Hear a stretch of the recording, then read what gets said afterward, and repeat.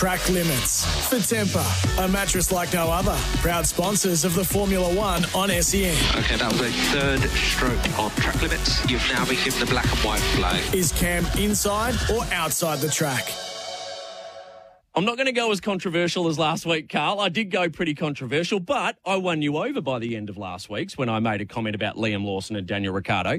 This week is probably less controversial, but a statement I'd love to hear from you on 1300 736 736 if you want to call in, or you can SMS us on the 40 Winks Temper text line 0433 98 11 16. Am I on track or am I off track within track limits? McLaren will lose Oscar Piastri if they continue to prioritise and favour Lando Norris. Carl, you're an Australian. You're probably right there with me. But they really potentially stand to lose both drivers if they continue to put all of their eggs into one basket. That is another good one. Last week you really had me stumped, and you did win me over last week. That was a good one.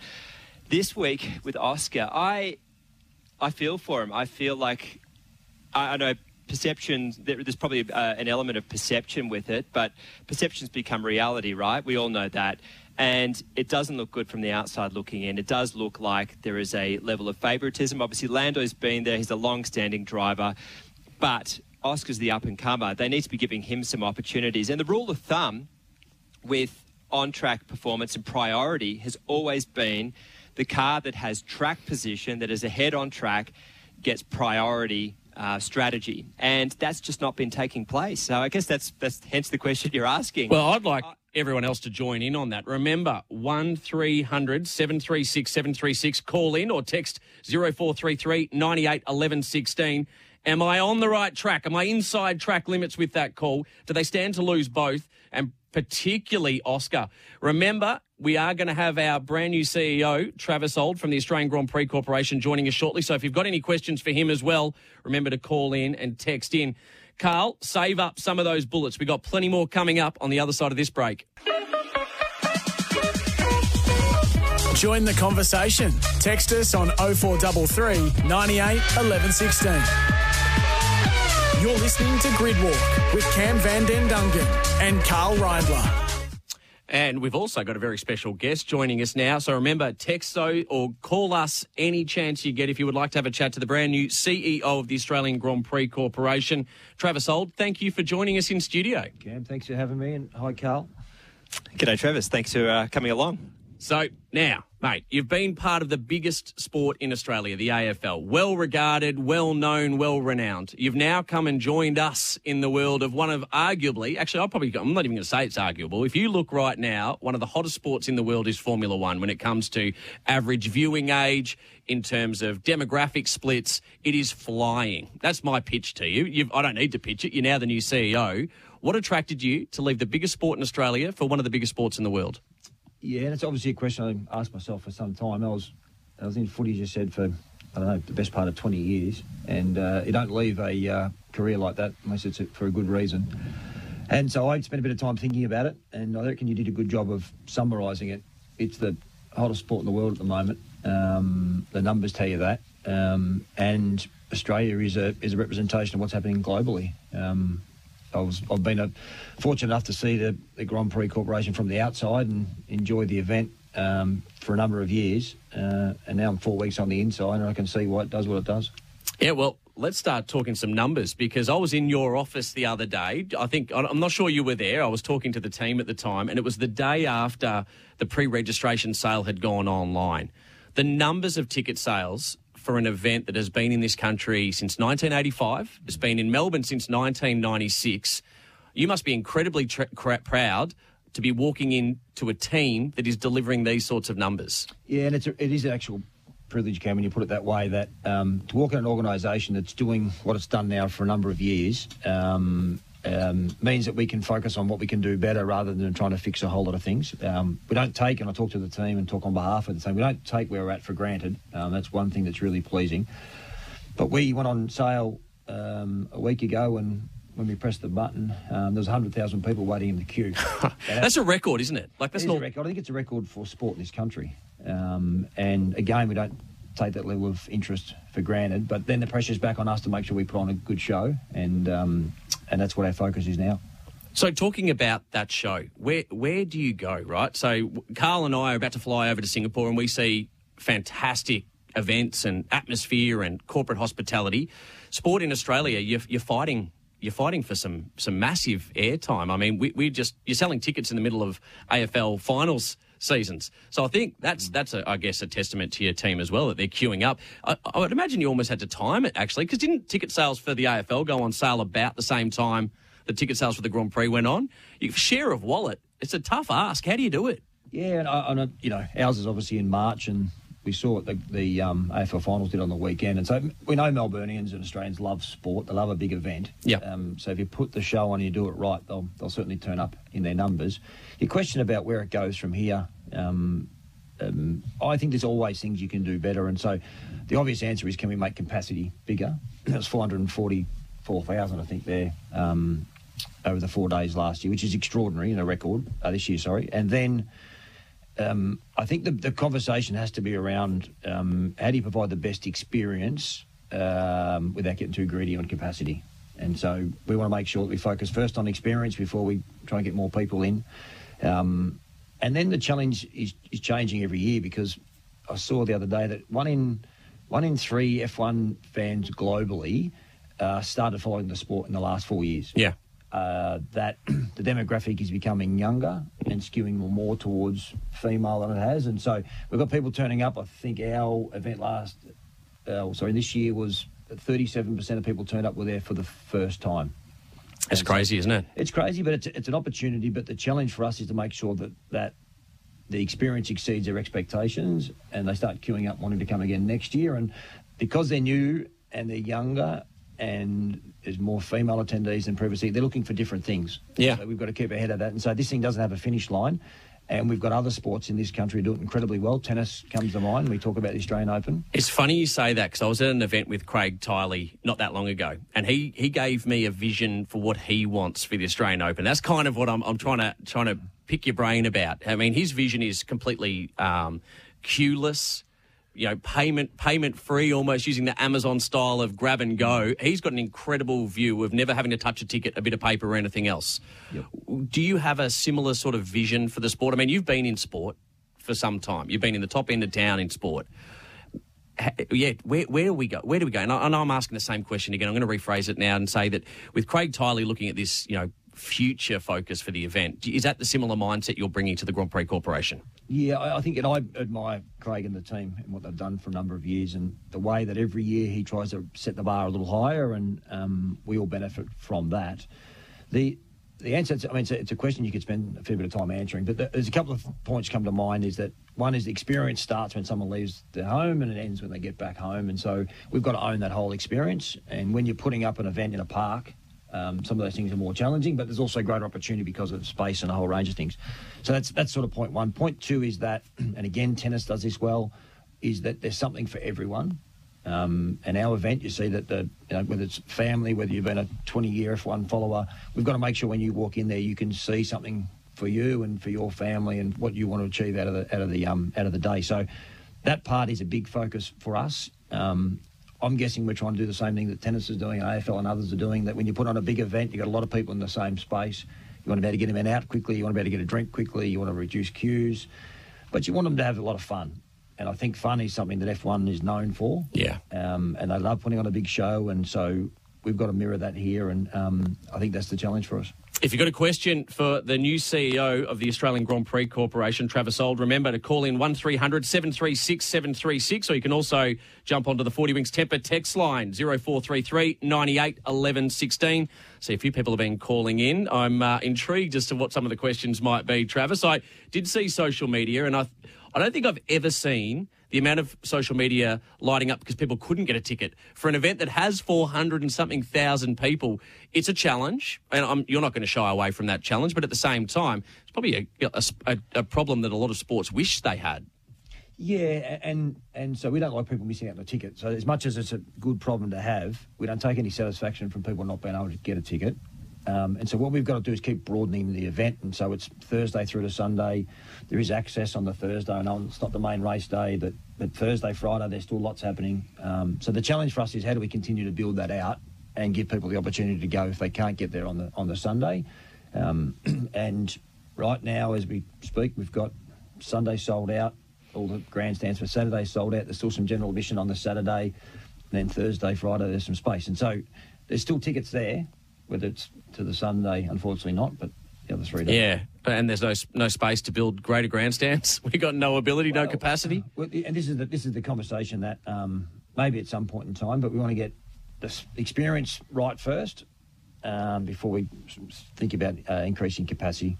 And how do you cater? This is a really interesting challenge, I'd imagine. The sport's been grappling with for years, and then the Netflix Drive to Survive series comes along and just completely changes it overnight, and for multiple reasons. And we'll dissect that on another show on another day. But you've got young female audience coming in, and I know we've got one of your chief comms team, Hayden, here joining in, listening, and he's always listening in and making sure I'm doing the right thing. But Hayden shared with me a little while ago that you've never seen ticket sales with groups of young women buying tickets as a group, as opposed to being part of a partnership, coming to the event. Catering for that audience that's only 4 years old when it comes to their interest in Formula One versus a diehard who's been to every single Grand Prix since it turned up in 1985 in Adelaide, some of them not at Calder Park back in 1980. How do you cater for both? Yeah, and that's the point we come back to is that if this is the 10th year you've been in a row and you know where you're going and you're going to a Fangio stand and you're going to enjoy that, then that's fantastic. But if it's your first time, you've got to be able to find your way around. But there's also an education piece about what they should expect and what's happening on track and what does that mean. And so that's where the challenge is on us to make sure that no matter how many times you've been and whether you're day one in the sport or been doing it for a long time, that you have an equally good experience and we've got a whole park to do that. Yeah. So we're fortunate in that sense, and we can create different zones for different fans, and so they have an experience that's unique and bespoke to them. Well, and Carl, feel free to throw elbows. I do talk a bit, and he'll tell you that very shortly as well. Should we get on some racing, Carl? What do you reckon? Should we start asking the new CEO a bit about Oscar and Daniel? Yeah, I reckon so. That's a good shout. So, Oscar, Daniel, Liam now as well. Huge audience coming out of New Zealand. I've been doing lots of crosses over with my colleagues over at SENZ. Liam coming on is just a burst and a shot in the arm of that across the ditch tourism as well that we're going for. Now that you've taken this role, I have no doubt you've been looking at it very closely. Such an exciting time for this part of the world to be involved in the sport. Yeah, and we're a bit spoilt that as a relatively small country, that we've got 2 drivers from Australia and 1 from New Zealand, and one of the Australian guys is out and New Zealanders in, and so no doubt that makes it easier, it makes it more interesting, and Oscar seems like he might be a star of the future, and so having just been over to the to the UK and then to Italy, to Monza. There's a lot of talk in the paddock about Oscar, and Mark Webber is his manager and Mark on our board, and so you can see that he's well regarded by the teams. So it'll be interesting to see where that goes. So when you went over to the UK, and again, sorry, Carl, we'll get you to get in a second. Yeah, you had to go and meet Stefano Domenicali and have a good chat with him. Where's his brain at with where the sport goes and how Australia fits? Yeah, well, I mean, so yes, the short answer is we did. We had a conference at the F1 head offices for a couple of days with all the promoters, which was really interesting and valuable for me, being 4 weeks into the role. But also to have someone like Mark on our board who was able to show me around and introduce me to the teams and the people involved in the sport was incredibly valuable. And we've also got Mick Doohan on our board, and Mick's son is obviously in F2 and doing a really good job. So we had a chance to have a chat to them, and there's no doubt that F1 is not comfortable with where they are. They want to keep that momentum going, and they won't attribute everything to where we are with Drive to Survive. They think it's bigger than that and needs to be bigger than that, and so they're going to keep pushing the envelope. So they're an ambitious, aggressive organisation, which you'd want them to be. That's going to market their brand really hard. I thought I'd give him a little bit of space, but Carl's obviously thinking at the moment. Carlos. Yes.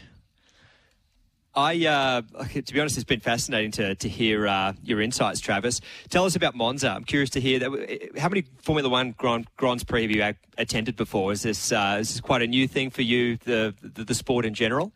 It is. I'm one of the ones that sort of gained a passion for the sport in the last few years. I mean, I'd been to plenty of events, obviously at Albert Park, and like a lot of Victorians, and loved what the event stood for. But now, having been to Monza, and I also went to Monaco before I started this role. And to see what the sport does around the world and the way that it's revered by the fans, and you see what the Dutch do with Max, and so there's this whole sort of I think the short answer is what you notice very quickly, either through broadcast or being at an event, is every race has its own personality. And that's what F1 loves about it, that they don't want one vanilla. They are celebrating that, because I start asking that question, right? So, and I do work with Formula One. I'll be working with them next weekend. I work with them as part of the event here in Australia. And you sometimes feel that they trying to make every Grand Prix feel a bit like the Dutch Grand Prix, because it's, the upbeat, it's the really getting into that electronic dance music and other things. But are they genuinely buying in on allowing us to have Australian flavour? Yeah, and I'm very aware I'm sort of 4 weeks in here, and you've been doing this a lot longer than me. But the messages I'm getting is they want each event to stand on its own 2 feet, and that the Australian Grand Prix is unique to Albert Park, and it's the things that we love about Albert Park and the Melbourne skyline and all that stuff that goes with it. They want to make it bigger and better, but they don't want to create one size fits all. And that for me was fantastic, because I think what we can do is make ours quite unique, and there's a lot of attributes to our event that we can celebrate and grow. What do they see when you spoke to them? Because you're a highly intelligent man. I've seen your entire background, read the resume. You would have allowed Oxygen for them to tell you what they thought and what they saw. What do they see for Australia? Yeah, I think that the first thing they talk about is that having a race in the middle of the city is so important to them, and the drivers love it. And I think, having come from sport for 20 plus years and a different sport, but you need the athletes to love what they're doing and love being at that particular, whether it's a stadium or a track. And so to hear them say that was really, really pleasing for me. They want it to be uniquely Australian. They want us to continue to think about how we bring Melbourne and Australia to life on track. One of the challenges we have, but also one of the big opportunities, is we've got a pretty full on-track program. You know this better than me, but they love the supercars. They talk a lot about what the supercars brings to our event and how and the audience that comes with that. And so it's about doing what we do currently, but making it better. There's not any great feedback to say, hey, we want you to stop doing this and start doing something different. It's keep doing what you're doing, but keep getting better at it. And I think that's the message that we've, internally. Well, we're going to take a quick break. Travis, I'd love if you could stick around a little bit into the other side of this ad break. Carl, start writing down your questions, because I did suck all the oxygen out of the room, which I do have a habit of doing. You're tuned in to SEN. We'll be back with Grid Walk on the other side of this. Join the conversation. Text us on 0433 98 11 16. You're listening to Grid Walk with Cam Van Den Duncan and Carl Reindler. And our guest, Travis Auld, who's here, who's the new CEO of the Australian Grand Prix Corporation. So it's great to have Travis sticking around for another segment with us. We'll get into details with him shortly. But we have got someone calling in right now. He was on the show last week. He's the Director of Motorsport for Motorsport Australia, and Michael Smith. He'll be joining us now for what has become a regular segment for us, the Stewards Room. This is where we look at some of the decisions that have happened from the Fédération Internationale de l'Automobile, the FIA, the governing body of world motorsport, and we pull apart and have someone who's one of the local representatives of the FIA tell us what's going on. Michael, thank you for joining us. Thanks, Ken. Good to be back. Mate, I know you would love to be in studio, but you had some duties out at Sandown Raceway. I snuck out early, but not for people like yourself. No rest for the wicked, as they say. We'll jump straight in, though, Michael. FIA, big findings this week. All teams were found to be within the £108 million cost cap. Last year, massive news when Red Bull and Aston Martin copped penalties for the 2021 season. 2022 seems to be all fine. But, Michael, is it always that clear-cut? No, it's not always that clear-cut, Cam, as you know. And, of course, a month or so ago, there was rumours, of course, that a couple of teams may have breached the cost cap again this year. And, of course, the FIA have come out this week to say that they haven't. I'd have to say, Cam, I reckon it's really working, though, don't you? I mean, I think this year it was obviously introduced to even up the field, similar to what an AFL draft does. We saw a Williams last weekend that was pretty competitive in Monza, and I guess 2 years ago that may not have been the case. So I think it's certainly having the impact or the desired outcome that the FIA are seeking to achieve. But unpacking this cost cap, it's not an easy thing. Yeah, to do. how do they do it though, mate? Like 108 million pounds. That's a lot of money in anyone's language. How do you actually monitor that? I mean, what do they do? Yeah, look, it's not easy. It's certainly a very difficult task, and probably what is even more difficult is for teams like Ferrari and Mercedes and Red Bull to limit themselves to only spending £108 million. Effectively, the FIA put an auditor into each team to monitor the spend, and it's important to know that things like marketing, certainly the drivers' salaries, and interestingly, Cam and Carl, the three top salaries within the team, irrespective of the drivers, are also not included in that cap. The FIA essentially have an auditor embedded in each of those teams, and they look at all the ins and outs and make sure that they're not exceeding the cap. Now, very quickly though, because I was at Singapore a few years ago, and I love using that word. I'm pretty excited about going over there again, as you can tell.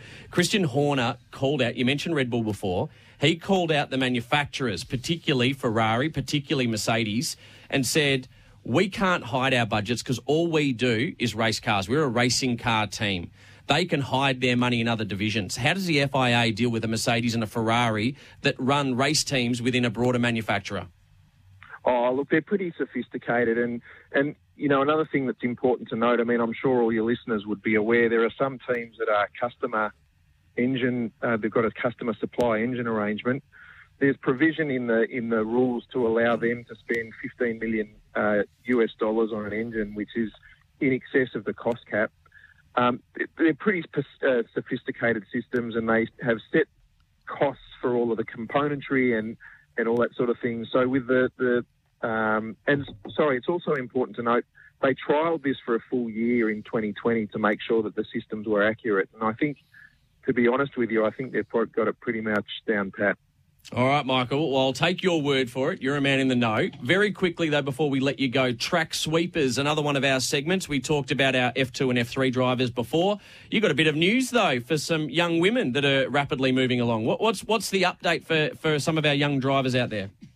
Yeah, talk about Aussie talent, and I heard you talking earlier about what we've got coming through the ranks, and certainly in F1 at the moment. But young Joanne Chiconte, who has just been selected as one of 4 young women by the FIA Girls on Track program to be in a shootout with the Ferrari Driver Academy. She'll go to Maranello in November and hopefully get selected to become part of the Ferrari Driver Academy. Joanne's a young karter from Melbourne. Great to have another Melburnian on the F1 scene like we've got with Oscar. So that's really good news for Formula One fans, but also for those girls that are trying to get their way into the sport. All right, before we let you go, you jumping on a plane to Singapore as well?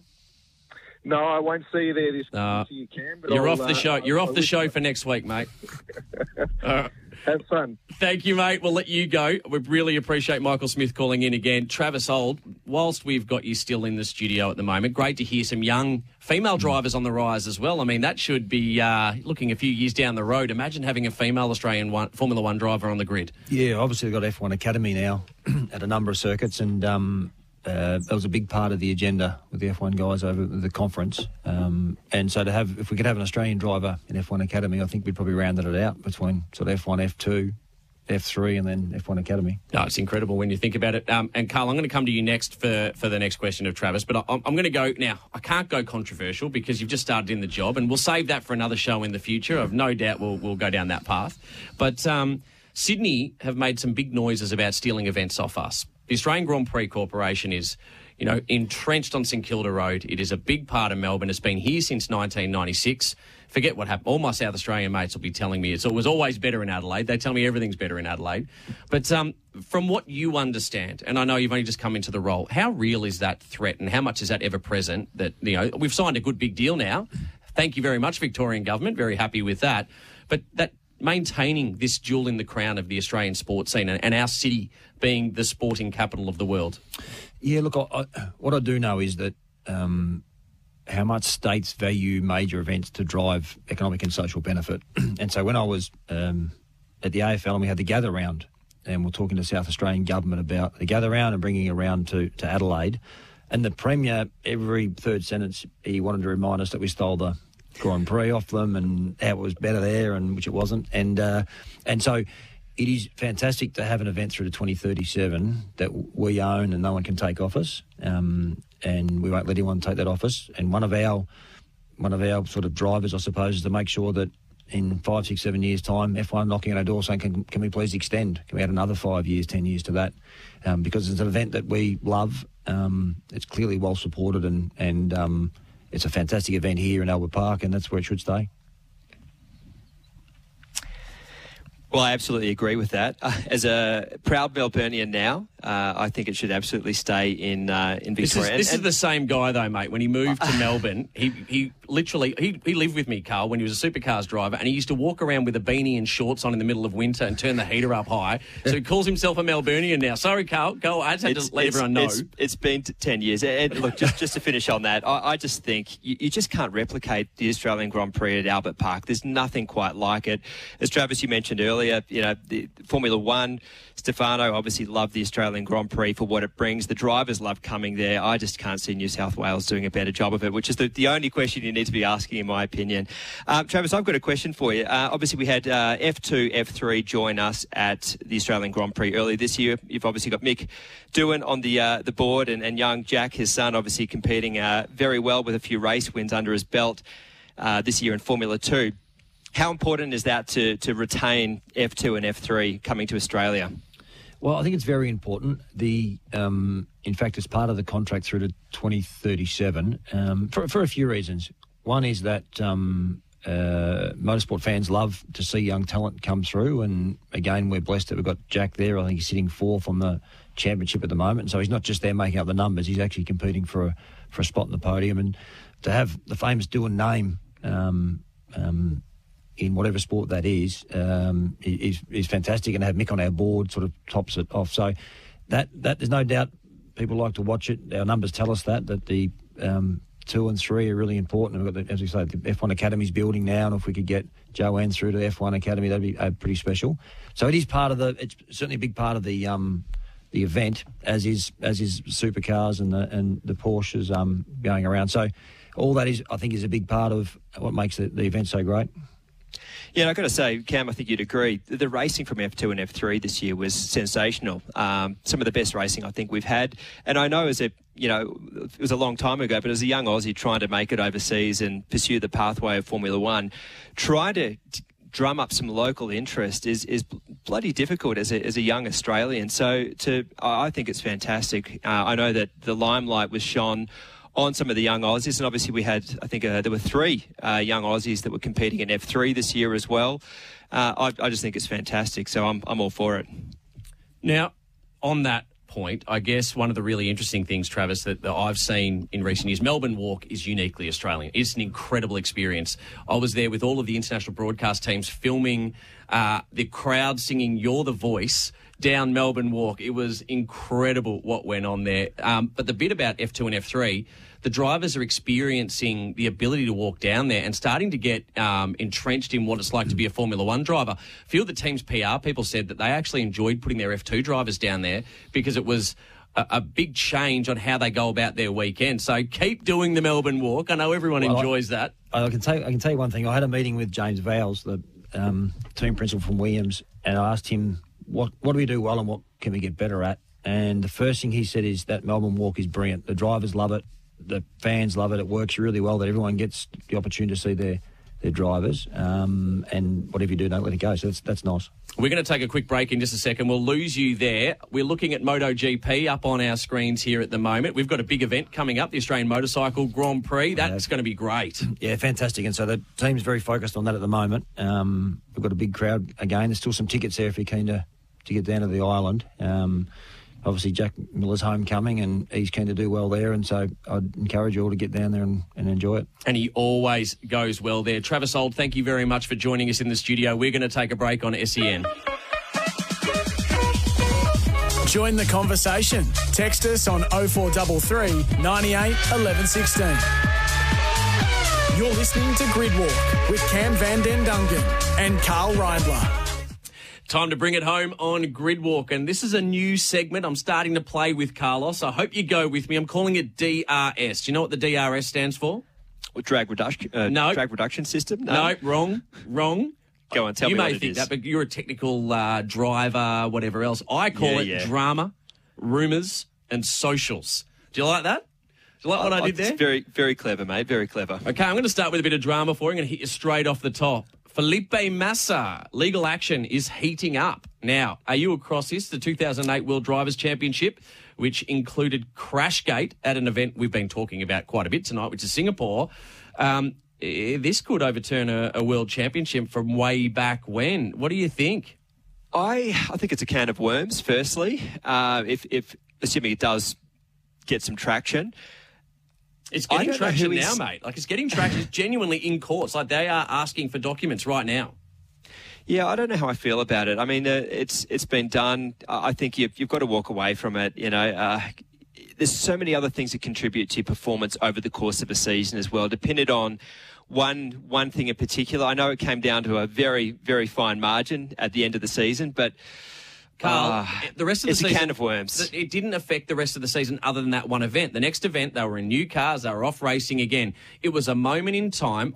We've found a point of difference here, mate. I think Felipe Massa is well within his rights to have a crack. The courts are there for a reason. Now, this is you're right. It's opening up a massive can of worms, but I think he's well within his rights to actually ask the question. On the line is a World Drivers' Championship to have next to your name. Would you not, as a driver, Carl, as a Australian Formula 3 champion, imagine you had the opportunity because someone took it away from you, in your belief? That may not be what's legally right, but wouldn't you want to pursue it? Drivers talk about hollow victories. You know, when there's been a penalty given post-race and they end up with a podium finish, it's not quite the same flavour or taste. It's just... Yeah, but we know they deliberately crashed. Like, we know that. That's a matter of fact that they deliberately crashed. Here's a question for you. How far back do we go? Because how many championships have gone down to the wire? I can think of several in the mid-90s or early to mid-90s that went down to a controversial decision at the end of a season. You know, are we going to be reigniting other, controversial races? It's funny you say that because there is one Lewis Hamilton watching this who may potentially apply a similar logic and theory to 2021. But we'll open up that can of worms a little later on. Mainly when I get my mate Ted Kravitz on. I think I'm looking for. We may need to dedicate an hour to a conversation about 2021 at one stage. But so, Carl, we found one point of difference. We're going to follow that Felipe Massa story as it unfolds throughout the rest of this year. Now, this is one you love, and it wasn't great at the time, but it's a great story. Formula One driver Carlos Sainz, fresh off his wonderful result in Monza, not what he wanted, but he got a good result anyway, had his Richard Mille watch stolen, $300,000 worth of watch. And what did he do, Carlos? Did he just let that watch go?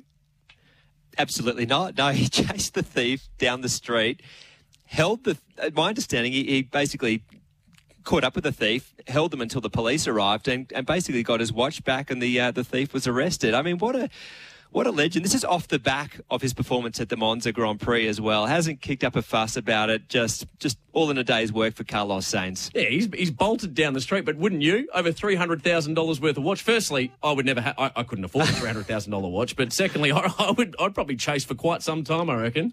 Yeah, 100% you would too. But I'm astounded at what he did. That's just mind-blowing. All right, we're going to get into rumour. So we've got a bit of drama. We've got a bit of rumour now. Lando Norris to Red Bull. I know we hinted at it last week. I know I've talked about Oscar leaving the team if he doesn't get his own way. But how real do you think Lando Norris talking to Helmut Marko, Christian Horner and the crew at the end of this contract jumping out of McLaren into Red Bull? I just don't know how legit it actually is at this early stage. I mean, there's been conversations with Checo about next year. He's obviously committed for next year. I don't know how soon this is going to happen. I'm sure there's conversations going on, but is it a storm in a teacup? I don't know. I mean, there's always conversations going on up and down pit lane about drivers going here, drivers going there. Would I like to see Lando at Red Bull?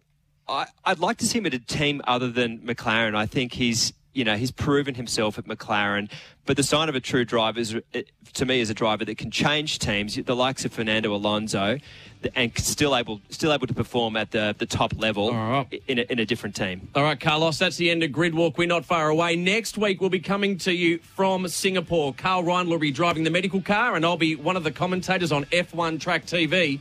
Thank you so much for joining us on Grid Walk. Episode 2 in the books. We'll be running this right up to the final race at the end of November. Stick around for our show next week.